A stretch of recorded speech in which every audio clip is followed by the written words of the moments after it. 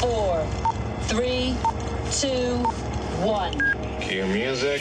This is Movies First with Alex First. Two supreme performances and sumptuous surrounds distinguish an artistic tale of the complicated relationship between authors Virginia Woolf and Vita Sackville-West.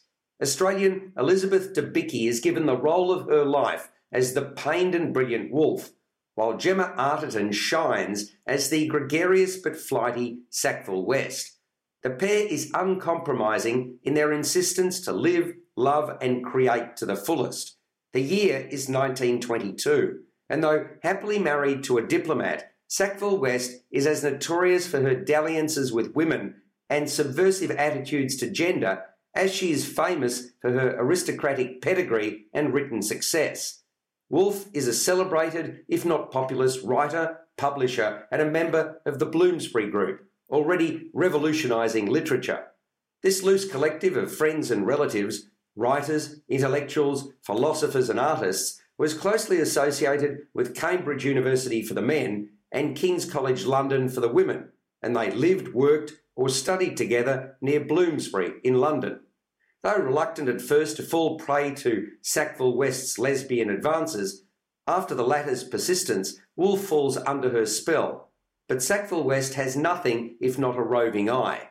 Let's just say that the concerns of their husbands, families and mutual friends were understandable, and Woolf and Sackville-West's relationship was bound to be tumultuous.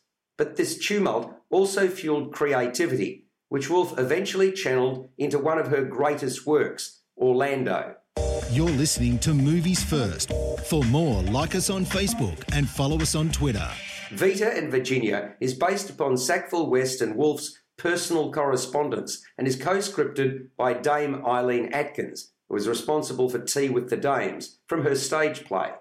Chanya Button's direction is slow and persistent as she builds a picture of the environment in which the pair forged a lifelong bond. The joie de vivre that Arterton infuses into her role is a delight to witness, as is the nuance that Debicki brings to a more complex persona. The film's sensuality is one of its features, along with the period detail. While its lack of pace will trouble some, it's a film that others will find illuminating. Vita and Virginia scores a 7 out of 10. It's playing as part of the British Film Festival. You've been listening to Movies First with Alex First. Subscribe to the full podcast at Audioboom, Stitcher and iTunes, or your favourite podcast distributor. This has been another quality podcast production from Bytes.com.